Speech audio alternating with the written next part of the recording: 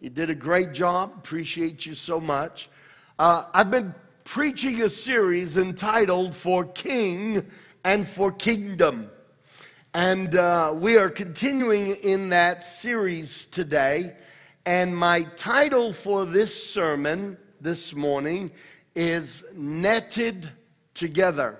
Not knitted together, netted together. I want you to open your Bible with me. I know we put the verses up on the screen, but I encourage you, bring a Bible. Why? Because when you have your own Bible, you can make notes. It will inspire you. Something will jump off the page and you go home and you continue reading. We need to be people who are literal with the Bible. Carry the Word of God, know the Word of God, practice the Word of God. Am I saying something right? Absolutely. All right. Matthew chapter 4, verse 18 to 22. Now, before I start, Amber, I'm going to point out the fact that the passage I'm about to read is repeated in Mark chapter 1, verse 16 to 20. Now, when I say repeated, not word for word. Matthew and Mark both write down this particular story. Now, it's interesting. It's important to take note that sometimes the Gospels will repeat similar stories or the same story. And when that happens, it's God's way of saying, there's a nugget in here, and I want you to see it. I want it to catch your attention. And so, not only are these Gospel writers literally repeating or telling the story of what happened. And so, of course, if they're telling the story of what happened, they will cover some of the same ground. But the truth is that when a story is repeated, there's something of importance hidden in that story that God wants us to take hold of. And so I'm going to read from Matthew chapter 4, verse 18 to 22.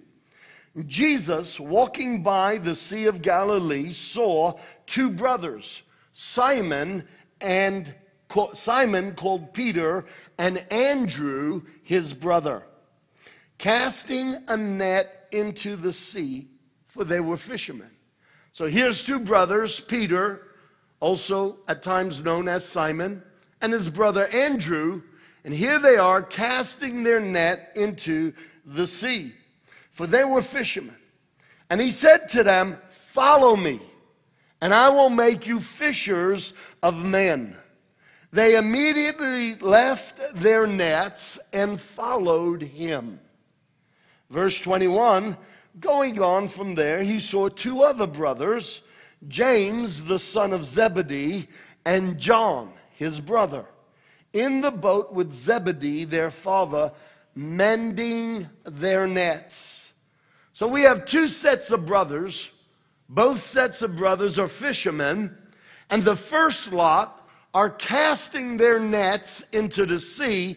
And the second lot are mending their nets. Now, while this might be part of the story, it would be easy to conclude and say, this is not relevant information. Why bother wasting time with little particulars like this?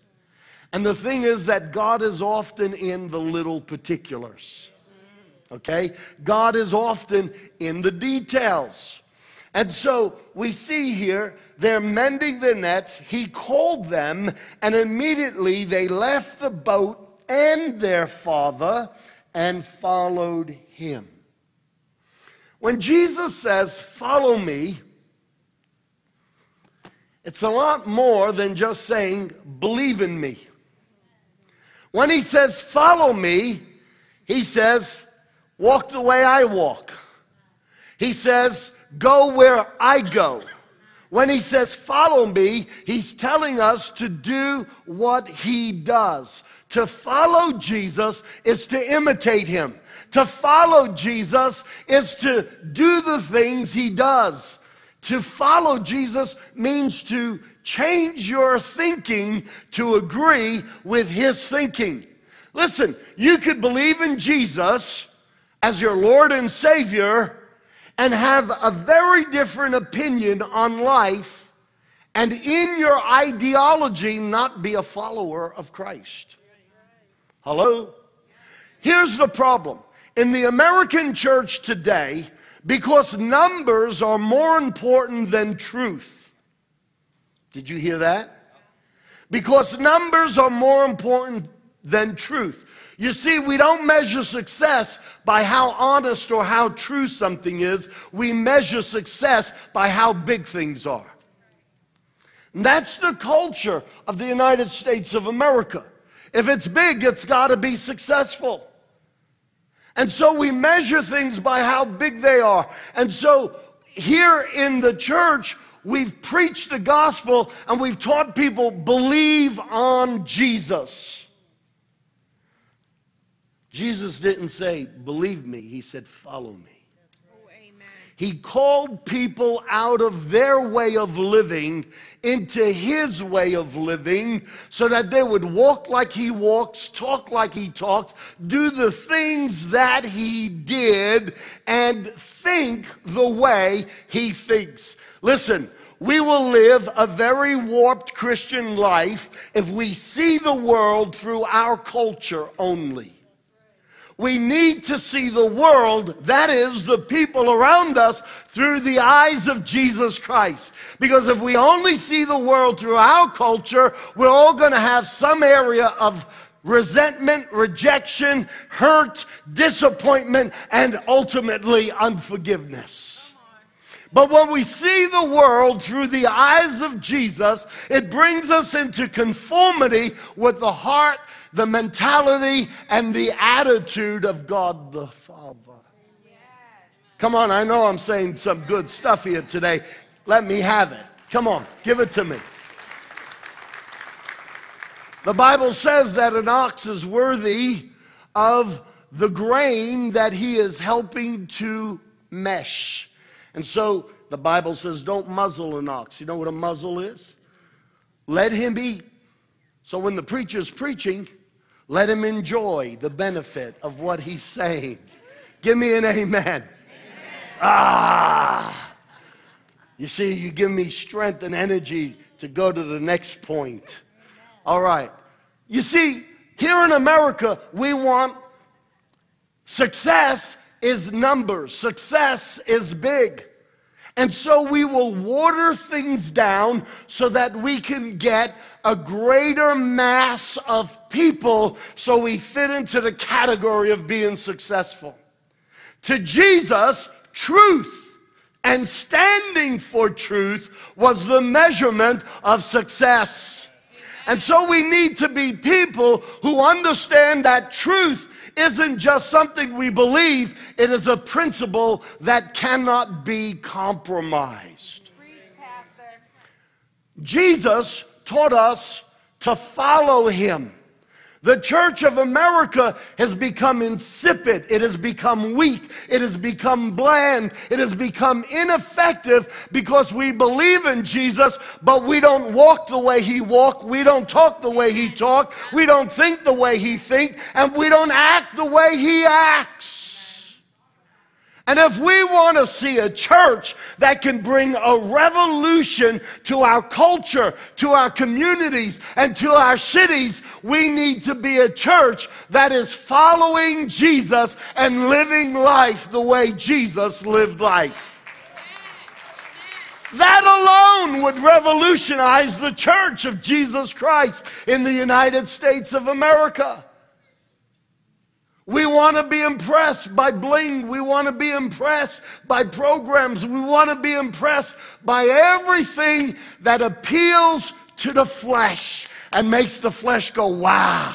Do you know we're still eating from the tree of the knowledge of good instead of eating from the tree of the knowledge of God? We look for things that are good. Whoa, I'm impressed.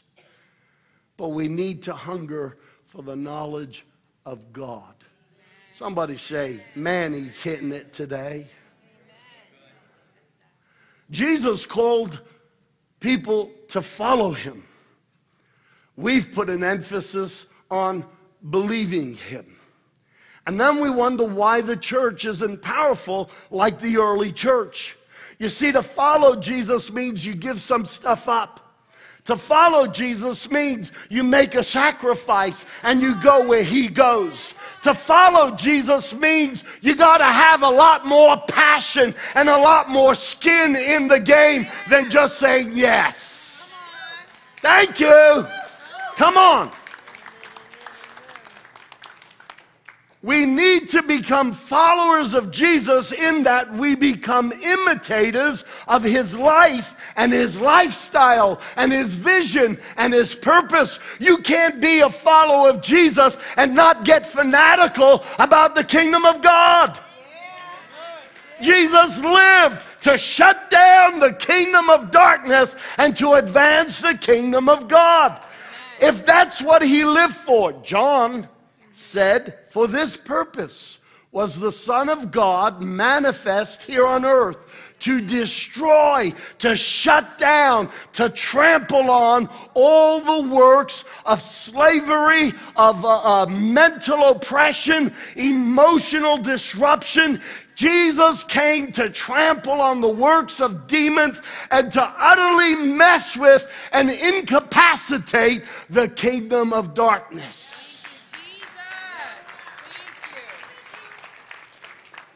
You could believe in Jesus and sit on the sidelines and say, oh, that's cool. That's interesting. Uh-huh. Yeah, I agree. But if you're a follower of Jesus, then you have to live for the same purpose. To destroy the works of demons in people's lives.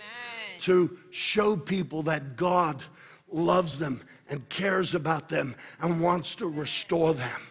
To promote the fact that Jesus is a restorer of humanity and he's come to break the things that divide us and to restore the things that unite us. Come on, I think he deserves a praise offering for that.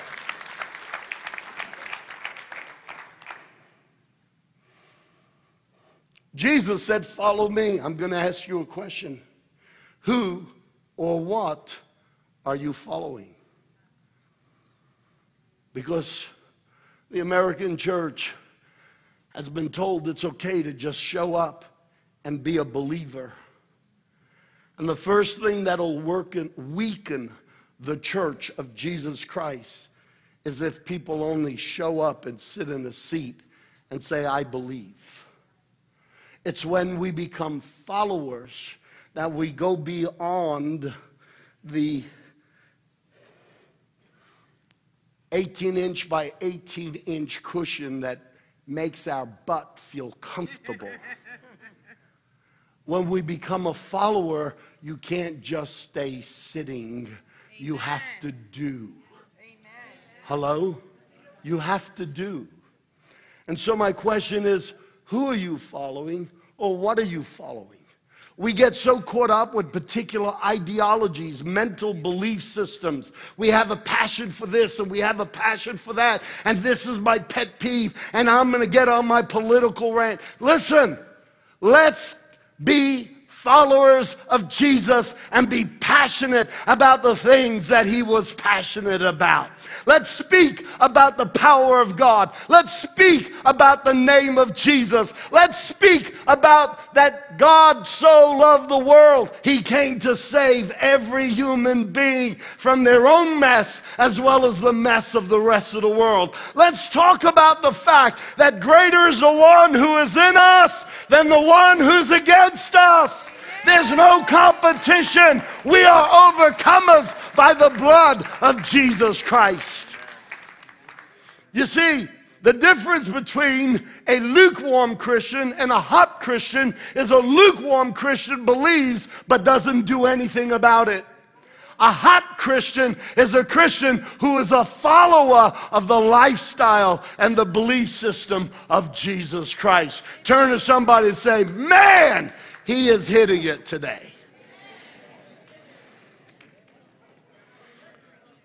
Who or what are you following? We have become so comfortable in our American culture. Our American culture teaches us that success is to have a higher education and to get a degree and have an excellent job and build a world around us. And the gospel of the kingdom of God says, live your life to save the world, and I'll take care of your personal world. Amen. Seek first the kingdom of God. And all these other things, your Father knows you need them, and He will take care of it. Amen. Praise God. What I love about this passage is it says they immediately left their nets and followed Him. They immediately left their nets and followed Him. Do you understand this was a family business? John and James were in the boat with their father, Zebedee. And Zebedee, when he was a young man, was probably in the boat with his father. And this was a trade that was handed down through the family. This was their education. This was their income. This was their future. This was their source. This was the vehicle that would give them a retirement. And they left the boat and left their father in the boat and came and followed Jesus. I think if we concentrated more on turning the church into followers of Christ than just making them believers of Christ, the church would have already had more impact on this nation and we wouldn't be where we are. Amen. So we can all agree, but the question is, are you going to leave your nets and leave your boat and say, I don't want to just believe in the man of Galilee. I'm going to be a follower. I'm going to make his priorities my priorities. I'm going to make his mindset my mindset. I'm going to drop my cultural blues and my cultural woes and my cultural perspective, and I'm going to take on the perspective of God, and I'm going to look at the world. It is one kingdom against another. The kingdom of darkness has invaded the kingdom of humanity, and they want to make slaves and puppets and prisoners of every breathing human being. But the kingdom of God has come to earth to set the captives free. I want to have God's perspective, and I don't want to look at the world and say, what can the world give me? I want to look at the world and say, Dad, how can I make a difference? If you believe that, stand up and give the Lord an ovation today.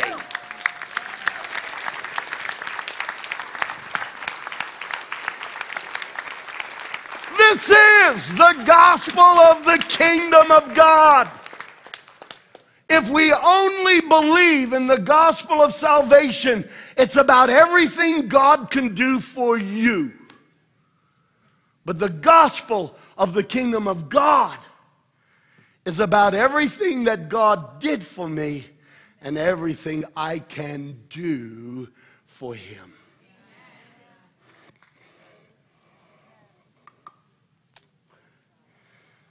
This was a family business and a partnership.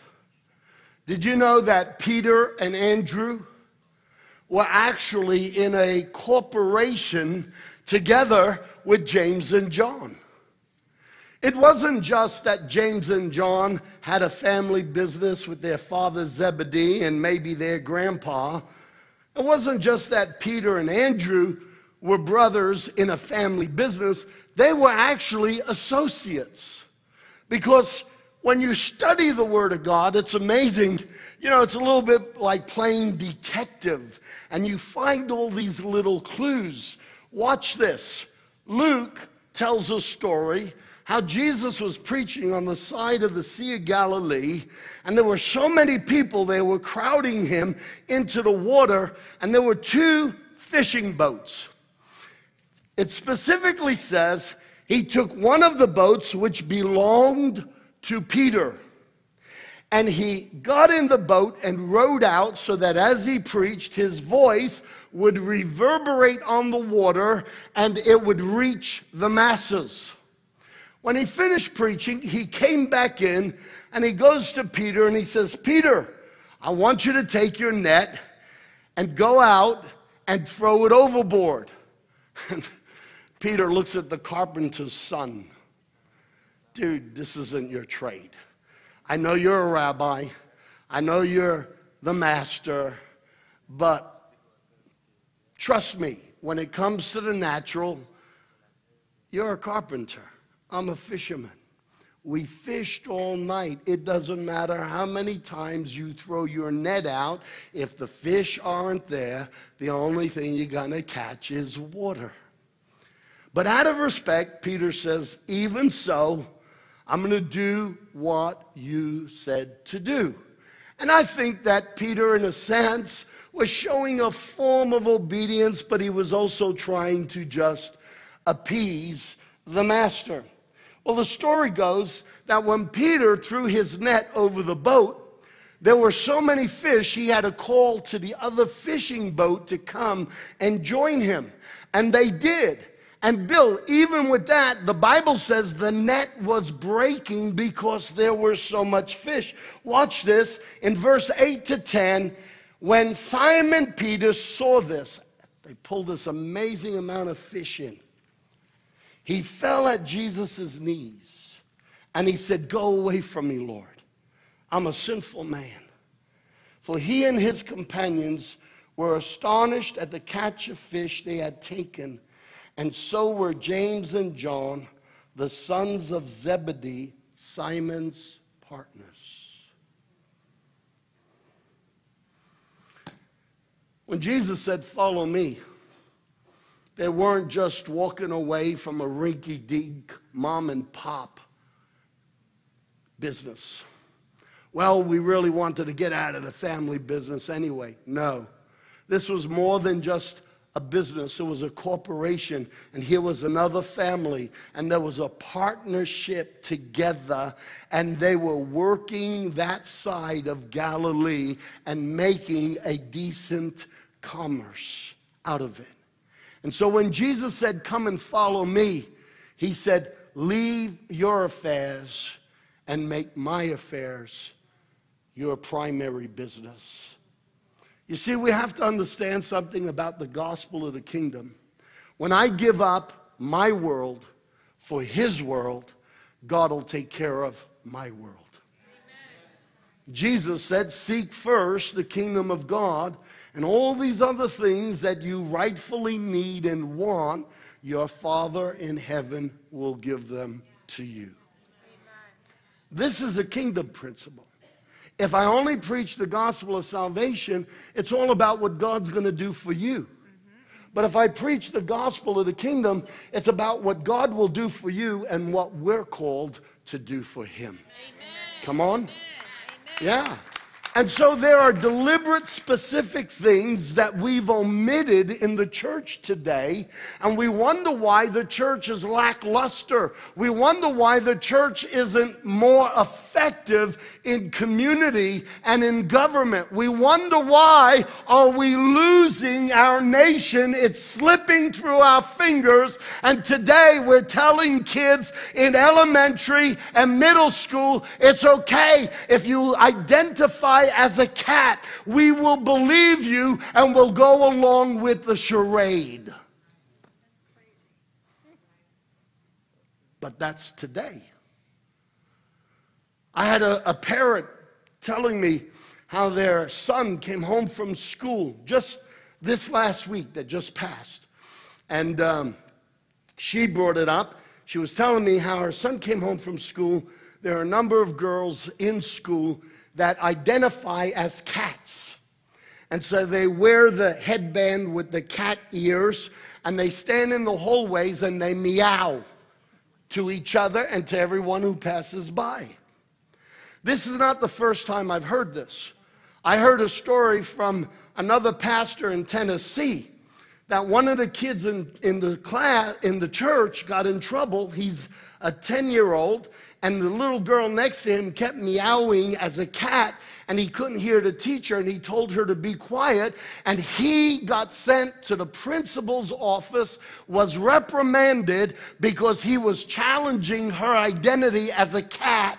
He got written up and sent home with a letter from the school telling the parents he cannot suppress who she was, and all he wanted to do was hear the teacher. The parent I spoke to this week here in Tampa. So I just quickly told you a quick story from Tennessee. She said, my son came home and he's telling me about these girls, and he's been talking about it for quite a while. Now the school is actually talking about and telling the students that they are considering putting kitty litter in the bathrooms. They have it in Canada. We wonder what happened to the church. When I read about the church in the New Testament, they were turning their world upside down. When I look at the church today, we've turned the gospel upside down. We've reduced it to the lowest common denominator. We've become insipid. We're believers, but not followers. And then we wonder why the world is turning the world upside down. Jesus said, follow me. And they got up and they left their business for the king's business. You know what Peter said in his heart when he was casting a net and Jesus said, come follow me? He said, for king and for kingdom. And Jesus said, good, I'll make you a fisher of men. You know what John and James said as they sat in the boat of their corporation, and Jesus said, come follow me. They said, for king and for kingdom. One of the reasons why the church isn't making an impact is because we haven't let Jesus impact us enough, and we're still doing our thing our way instead of doing his thing his way. Hang on a second. Hang on a second. I'll give you 10 seconds to say ouch. Now agree with me and put your hands together.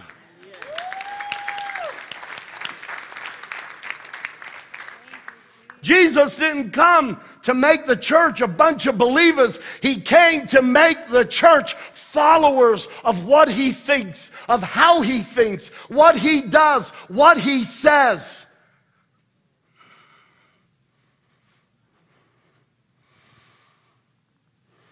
How am I doing? Awesome. Wonderful. Great preaching. I love this country. In fact, I love the world. But the Church of Jesus Christ is not making the impact they need to make around the world because we look and smell too much like the world. Oh, come on, Pastor. Yes, that's a good one.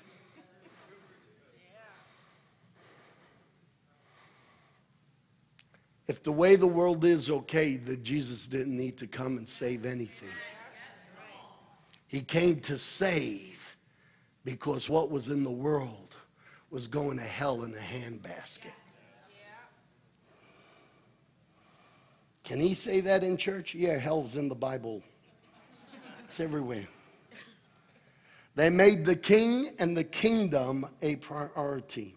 Now, what's really interesting, and I need to wrap this up quickly, and it's this, that there are two things that get mentioned in the gospel. Both gospels say it, Matthew and Mark. They identify two things. Not only did Jesus call people to be followers, and I'm challenging every one of you. Do you believe in Jesus or are you a follower of Jesus? Because if you're a follower of Jesus, you have to change your set of values and your thinking for his thinking. And you have to stop living for your goals and your priorities and trust that if you live for his goals and his priorities, he'll take care of your goals and your priorities. He said it. He said it. It's recorded. It is written. And he put his blood on this contract. He made it a covenant.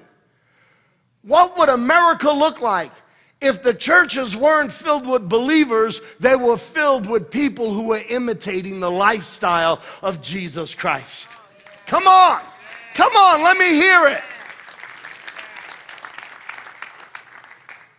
But there are two things that get mentioned by both gospel writers. One, Peter was casting his net in the sea.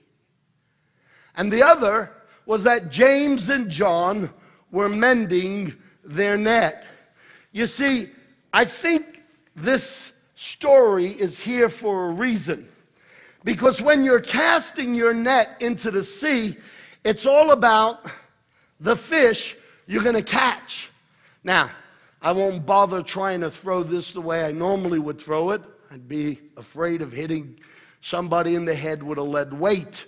But when a fisherman is throwing his net, it fans out and makes like a circle as it lands, which that didn't do, and it catches a lot of fish. There were two attributes here that Jesus saw in the natural that relate to spiritual things. Number one, he said, I will make you fishers of men. Catching fish, winning men and women to Jesus Christ. Every one of you here that have asked Jesus into your life and you've become a born-again Christian, you were fished out of the ocean of pollution. You were fished out of the ocean of brokenness. You were fished out of the ocean of depression, and you were won and rescued by Jesus Christ. On the one hand, he saw people who understood the importance of fishing. On the other, he saw two brothers who were mending their nets. Why would the Bible make sure that two of the Gospels included little incidentals like this? Unless there's a nugget of truth, and it's very important. You see, part of what weakens the church of America today is that we've lost the passion to save the lost. We've lost the passion to go fishing. That's why every Sunday, and today included, I will make an opportunity for people who have never asked Jesus into their heart to raise their hand and say, yes, I want to let Jesus in my life, and I want Jesus to start leading my life. It is very important that the church is evangelistic. It is very important that the church goes to people that are working in industries that we want to shun. It is important that we go to every lifestyle and every background, and nobody's life is too messed up to get saved and redeemed by the power and the blood of Jesus Christ. Hallelujah. Everybody is so important that Jesus calls us to be fishers of men. But the second thing about the fact that they were mending their nets is the second point. And it's very important. And if I could borrow Pastor Daniel and Pastor Gabriela again, and if I could borrow Dawn and your wife, could the four of you come out here for a moment? Mary? Okay. And Pastor Daniel, you already did this here. If I could have the two ladies standing in the front and the two men stand behind them. And I want to illustrate something here. Daniel, put the net over their heads. And I'm going to ask the guys to hold it up high so that the girls' hair doesn't get messed up. How about you hold this here? There you go. I don't want to mess up their hair. You see, if you're not mending the nets, you get holes big enough that when you catch the fish, some of them can escape. And what's important in this story is that Jesus was illustrating through the lives of two people, two very fundamental things that is lacking in the church today. Number one, evangelism, catching the fish, catching men and women. And number two, mending the nets so that not one will escape. You see, guys, if you could put this here up on the screen, fishing with a net isn't just about catching fish. It's about keeping everything you catch. On the one hand, it's evangelism. On the other hand, mending the nets is about pastoral care. Are you hearing me, church? Peter and Andrew were casting their nets. You see, Jesus called out to you about 4 or 5 weeks ago. And you raised your hand and you asked Jesus in your heart, how old are you, Victor? 72. Wow. 72, and you came to Jesus. Buddy, I am so proud of you. So proud of you. I mean, that was a really important decision, and here you are. That was 4 or 5 weeks ago, and I think the last 3 Sundays, or at least 3 Sundays, you've been in church, and you're eating this up. Is this very different than your previous world? Okay. A fish was caught, but the net has to be mended so that the fish can be retained. Are you hearing me? And in the Church of Jesus Christ, we need to catch fish and we need to retain fish. Look at somebody and say, you are too important for me to let you go. God needs you. God wants you. And you're important in the kingdom of God. Amen. Do you know the enemy wants to get underneath the net and he wants to steal some of the fish? Jesus called us to be fishers of men, but a fisher of men also mends net.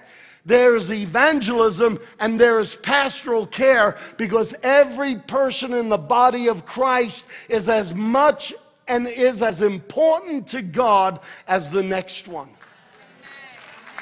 Absolutely. Thank you, guys. You could put the net down. Why would I make this analogy? Well, I want to show you that this was implemented into the pattern and the structure of the early church.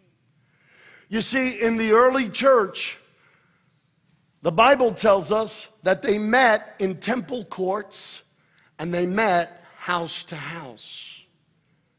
When we meet publicly like this in the temple courts, so to speak, it's a great opportunity for evangelism. But it's very hard in a large group like this for me to make sure that every fish is kept and taken care of. And so the Bible says they also met house to house. There were house leaders that the apostles established, and the church was broken down into small groups, and the house meetings were like nets. They helped keep the catch and make sure that everyone was being looked after and that everyone stayed as part of the body of Jesus Christ. In Acts chapter 5, the apostles left the Sanhedrin rejoicing because they were counted worthy of suffering disgrace for the name. Day after day, the temple courts and from house to house, they never stopped teaching and proclaiming the good news that Jesus is the Messiah. You see, the church met publicly, and we're used to this. We like this. We like to meet. This is convenient. It can be convenient. But when we meet house to house, now instead of just sitting, we have to participate. Now, instead of just showing up and listening, now we have connection. We have involvement. We are interacting. We're getting to know each other. We're opening up. We're becoming a little vulnerable. We're letting people have eyes on us. And that's important, because we are our brother's keeper. We are meant to look after each other. We are meant to hurt when somebody else is hurting. In a large group, I don't know everybody's needs. I won't even hear about everybody's needs. But in a small group, pastoral care kicks in. And as people are opening, as they're sharing from the study lesson, as they're opening up their heart and talking about their lives, the rubber hits the road, and suddenly the body of Christ is looking after the body of Christ, and the church is starting to look like the early church again. Amen. In Acts chapter 5, verse 12, it says, "And through the hands of the apostles, many signs and wonders were being done among the people. And they were all with one accord in Solomon's porch." The church met at a place called Solomon's porch. Now, you may not know what Solomon's porch is, but it's where Jesus often preached. It was a public gathering, something like an arcade, and it was attached to the temple. It was part of the temple grounds. And so Jesus not only preached up and down the streets, he not only sent his disciples to go house to house. Jesus was often reclining at a table, meeting with new people, having and breaking bread and sharing the truths of God.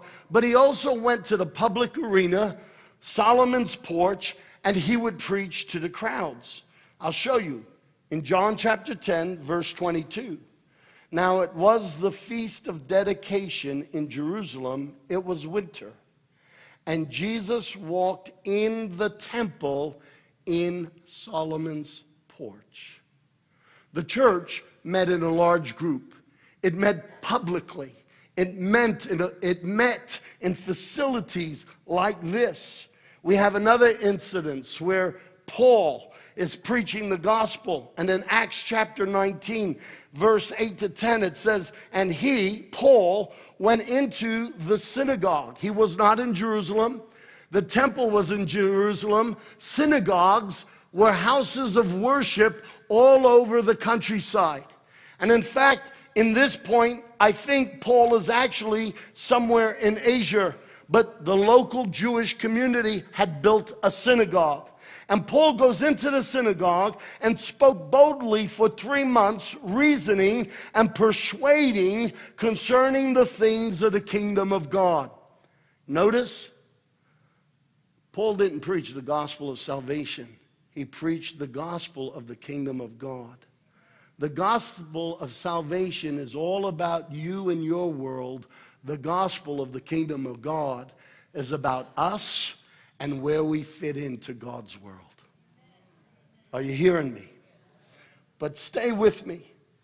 He says he was preaching concerning the things of the kingdom of God, but when some people were hardened and did not believe, but spoke evil of the way before the multitude, he departed from them and withdrew the disciples. And spoke evil of him, of the way, When some of the people were hardened and did not believe, but spoke evil of the way before the multitudes, he, Paul, departed from them and withdrew the disciples, reasoning daily in the school of Tyrannus. And this continued for 2 years, so that all who dwelt in Asia heard the word of the Lord Jesus, both Jews and Greek. So here we see the biblical pattern. Paul's meeting in a public place. It's a synagogue in Asia. There were Jewish immigrants there. It was their goal to convert people to Judaism. Paul went to the synagogue where there were Gentiles and Jews, and he starts telling them about the fulfillment of Abraham's faith and how it is fulfilled in Yeshua, Jesus Christ, the Son of God. He's reasoning there in a public building just like this, and after 3 months of opposition, he goes and rents a school called Tyrannus in a public location, in a public lecture hall, and he starts having meetings there for 2 years. This is a biblical pattern. To meet together here is a God thing. It's one of the things that made the early church strong. But if we look at Acts chapter 20, verse 20, Paul makes this declaration. He says, "I have not hesitated to preach anything that would be helpful to you. I have taught both in public and from house to house." Church, we need to get back to the pattern of the early church. This is, if we only do this, this is very comfortable and very convenient. And Jesus never meant for us to belong to an institution. The church was always the living body of Jesus Christ. It's people. And you are a part of the church by being a part of other people who are followers of Jesus Christ. Can I get an agreement? Yeah, go on.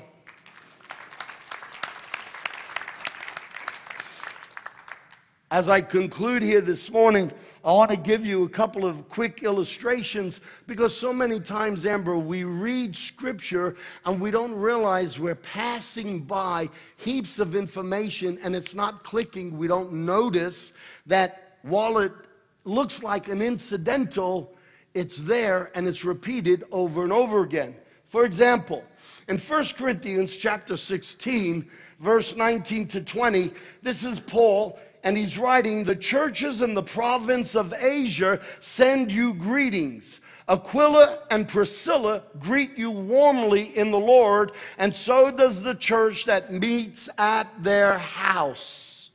You see, church isn't just something you go to, you are the church. And in the houses, they were in smaller groups, smaller numbers. They were inside a net that didn't have holes in it. And people were able to be shepherded and pastored and looked after. You see, what happens in house groups is that people start to share their needs. And they say, hey, could you guys pray for me? I have an interview coming up. Or pray for me, my mother's sick. In small groups, we start to hear about the needs of our brothers and our sisters. Here, we participate on a corporate level, and we could all say amen. We get stirred up. We can shout and praise God. But when we meet together in small groups, in houses, we are interacting and we are connecting and we're finding out things about each other and we're seeing that other people are hurting like we're hurting, and we find opportunities to meet somebody else's need rather than just meeting our own needs. Romans 16, verse 3 to 5. Paul writes to the church in Rome and he talks about Aquila and Priscilla again. They didn't just get together once, and so he says, well, the church that's meeting in the house tonight, we're having a barbecue. No, this was a regular occurrence. And so he wrote about this to the church in Corinth. Now he's writing to the church in Rome, and he says, greet Priscilla and Aquila, my co-workers in Christ Jesus.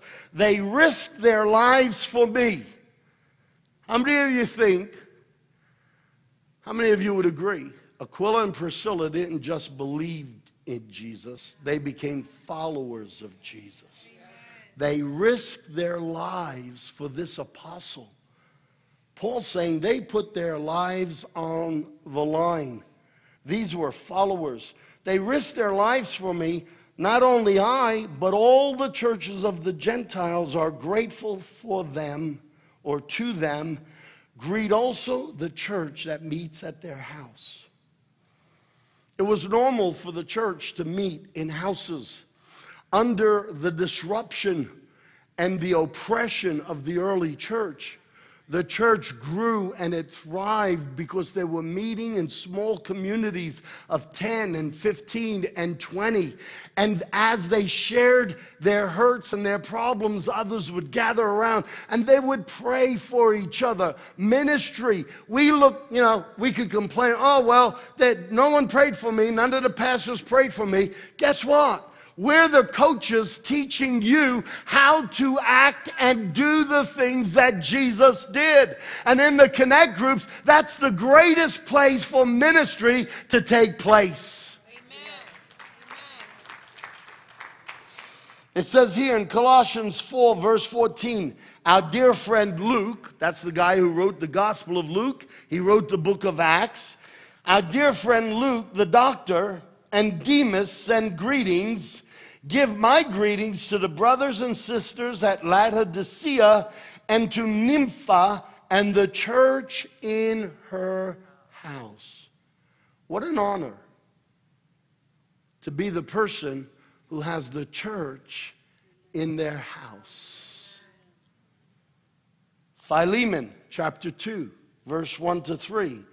Paul, a prisoner of Christ Jesus, and Timothy, our brother, to Philemon, our dear friend and a fellow worker, and also to Aphia, our sister, and Archippus, our fellow soldier, and to the church that meets in your home, grace and peace to you from God our Father and the Lord Jesus Christ.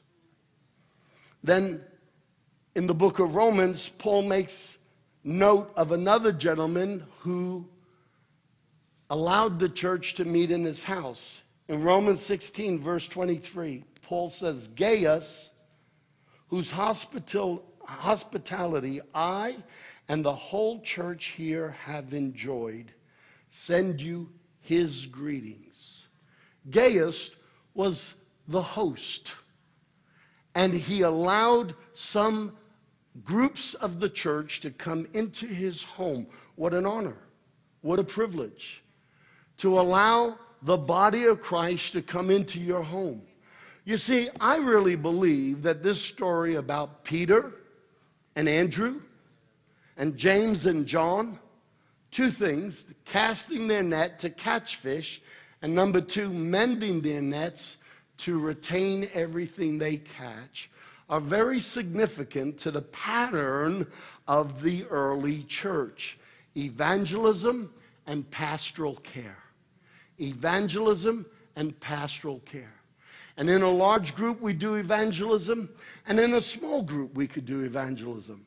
We have Steve and Lisa shared with me that no sooner they launched their Connect group, they had 5 people who don't go to church, don't believe in Jesus, and they were part of their Connect group. How awesome is that when the church is meeting in houses and there are people from the neighborhood who aren't born again, but because they're friends with Steve and Lisa and maybe some of the other members of the group, here they are in a church setting in someone's house where maybe it would take them weeks before they came to a place like this. But in small groups, we look after each other. In small groups, we open up. In small groups, we hear who's hurting, who's broken. And in small groups, the body of Christ ministers to the body of Christ. We have made church so convenient because our measure of success is numbers. And yet, that's not what we always see in the Gospels. The measure of success is how much we stand on the truth and stand for the truth. Can I get an agreement? Amen.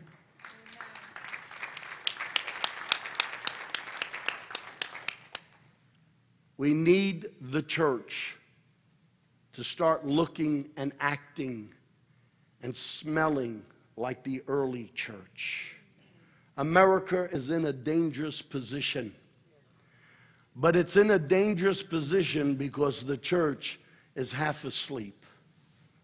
We have eliminated so many things that we've thought aren't crucial or necessary, and we've taken the lowest common denominator and then specialized on that so that church is convenient to the masses. You know what? Jesus believed in his cause so much, he didn't hesitate to call people and to leave their world to follow his world. We made the gospel so simple, and all you have to do is believe, but not be a follower. Christina, you're a follower because you don't just believe in Jesus, you live for Jesus. You're making yourself available. You're making your home available. We have host homes, people who are saying, I'll open up my house.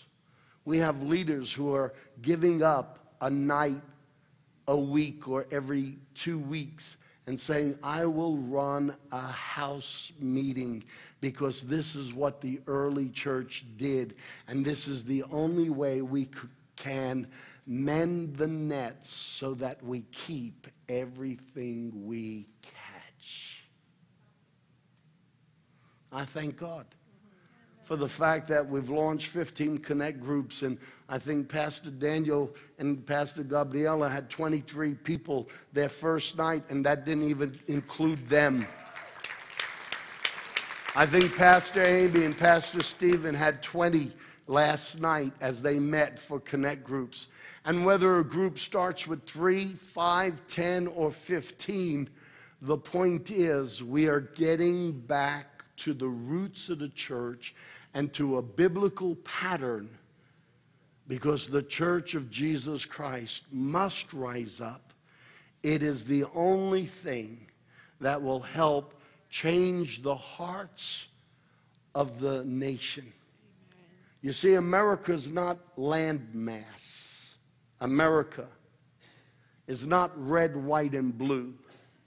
America is white, beige, brown, dark brown, black.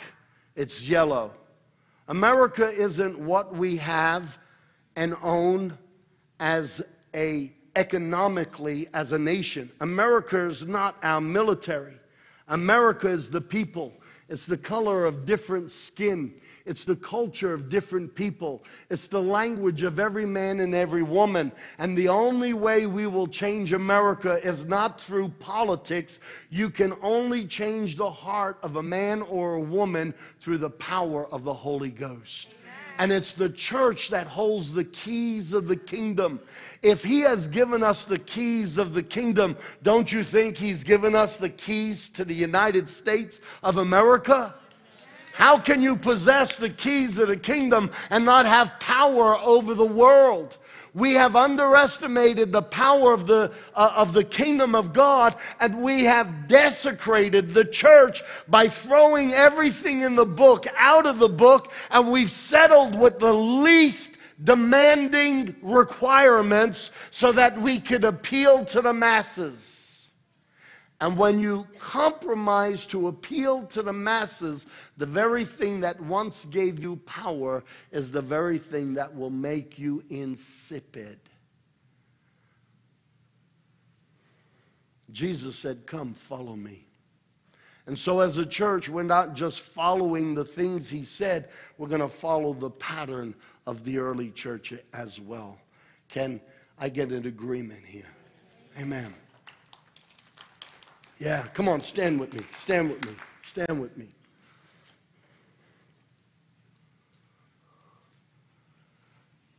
The first challenge of today's message,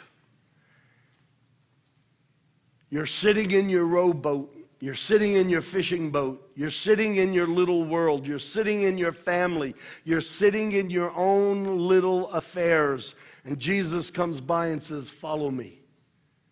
Are we going to be just believers, or are we going to become followers of the King of Kings? If we're going to follow him, we're going to imitate him. If we're going to follow him, we're going to talk about what he talks about. If we're going to follow him, his passion is going to be our passion. Come on. You can't be a follower of Jesus and he's passionate about the things of God and then we're dispassionate. Being a believer isn't enough. He wants us to be followers. And I want to imitate him. I want to act like him. I want to smell like him. I want to think like him. I want to look like him. I want to accomplish what he accomplished. And too often, the church has been minimalized and marginalized because we've left all of that to the pastors and to the preachers. And yet, Jesus came to make every one of us disciples and followers so that the body of Christ is evidenced through you and you and you coming together, praying for each other, believing with each other, standing for each other, fighting for each other, caring about each other. The church met together publicly and it met together house to house. The church cast its net to catch fish, and it mended its nets to keep all the fish that it caught. Are you hearing me today? America needs you. Yeah, play.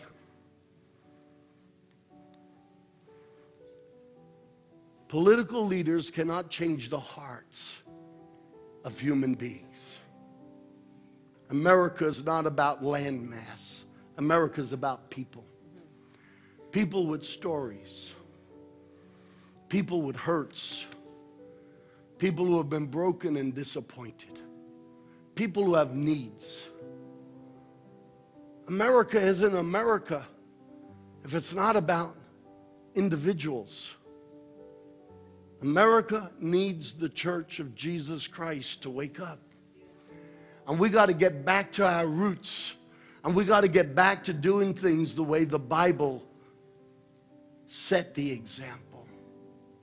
It's not enough to go to church on a Sunday. We are the church.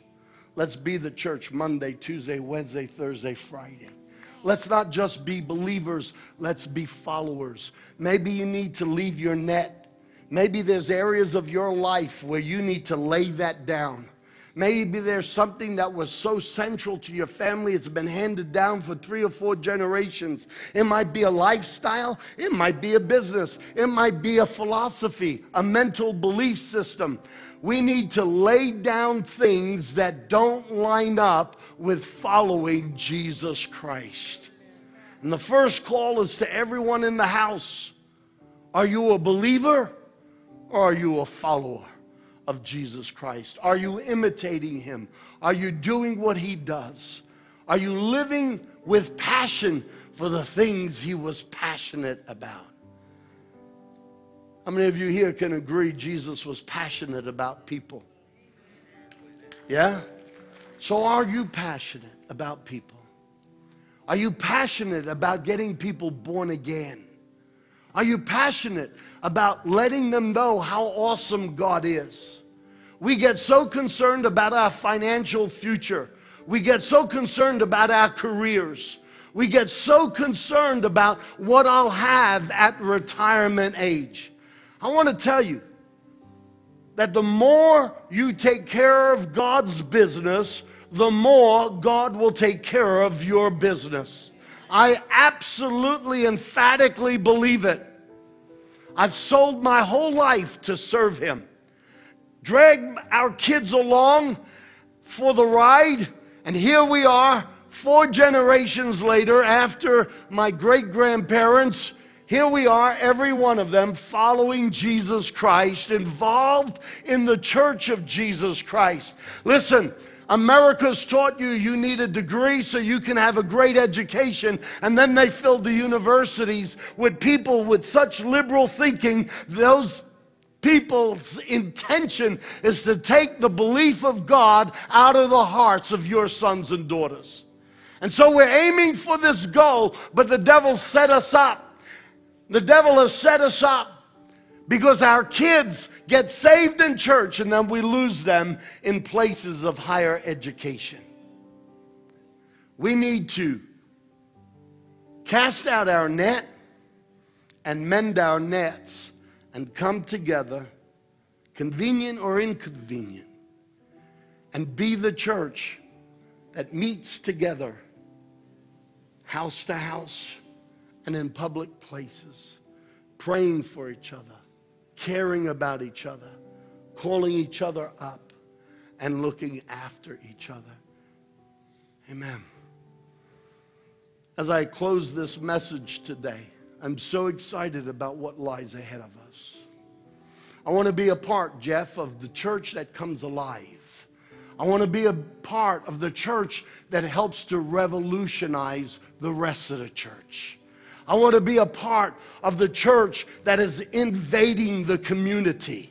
I want to be a part of the church that is living and breathing the gospel of the kingdom of God here on earth. How many of you want to be a part of that church?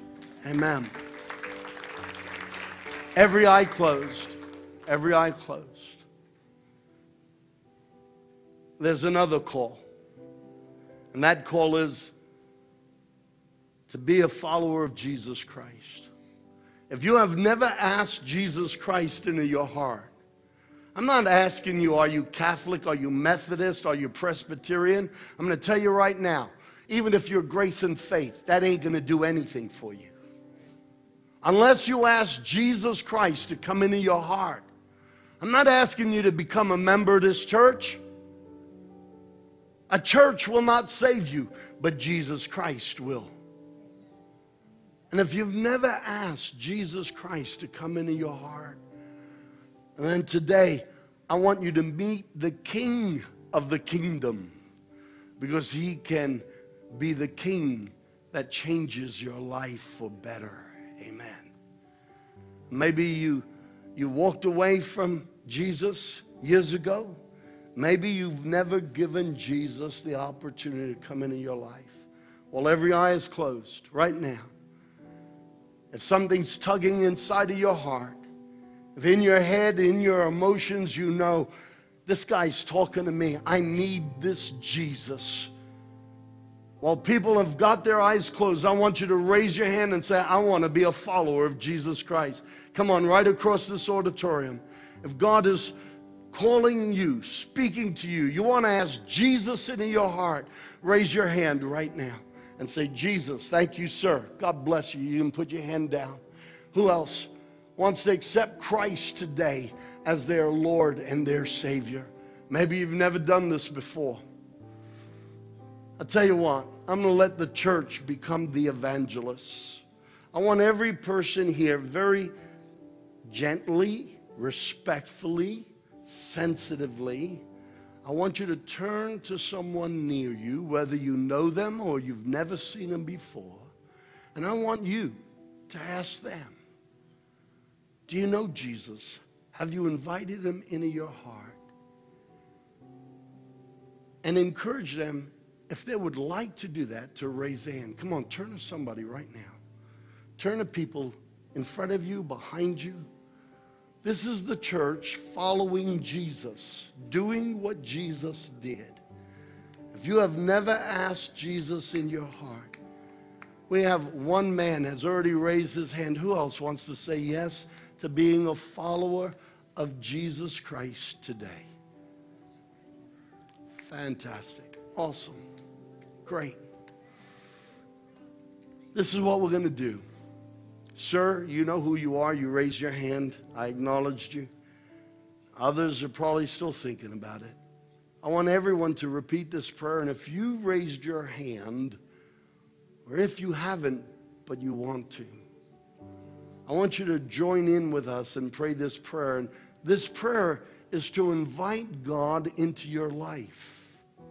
You don't have to sign a membership. You don't have to join a church. You join the church when you let Jesus come into your heart.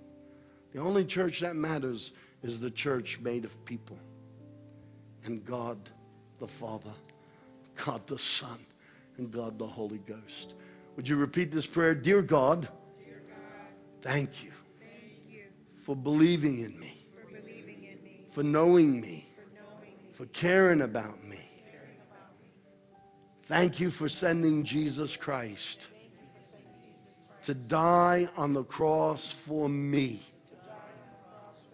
And today, Jesus, I acknowledge this isn't religion. You died for me. And today, I'm asking you, Jesus Christ, to come into my life, to come into my business, to live inside of me. I want to follow you. So Jesus, I'm sorry for all the things I've done wrong, and I welcome you from this day forward. Live in me, live with me, and live through me. Thank you, God, for hearing my prayer. Amen. Now, Father, I take the authority that you've given me, And for those who have prayed this prayer today in earnestness, those that raise their hands and mean this, I just take the authority you've given me, and I release the blood of Jesus over every man and every woman who prayed this prayer. And by that blood of Jesus, I release forgiveness. I release mercy. I release grace. I release the Spirit of God to touch their hearts and literally come into their lives. I thank you, Father, for decisions today that you are reading and watching and acknowledging. I break the powers of darkness off of people. In the name of Jesus, we have authority over the kingdom of darkness. Come on, church, join in with me. And we rebuke the powers of darkness that have harassed and manipulated and broken people's lives. And today, in Jesus' name, for as many have received Christ, today we break the powers of darkness off their lives, off their minds, off their circumstances, and in Jesus' name, we release you into the freedom, the love, and the care of God. In Jesus' name. In Jesus' name. And everyone said,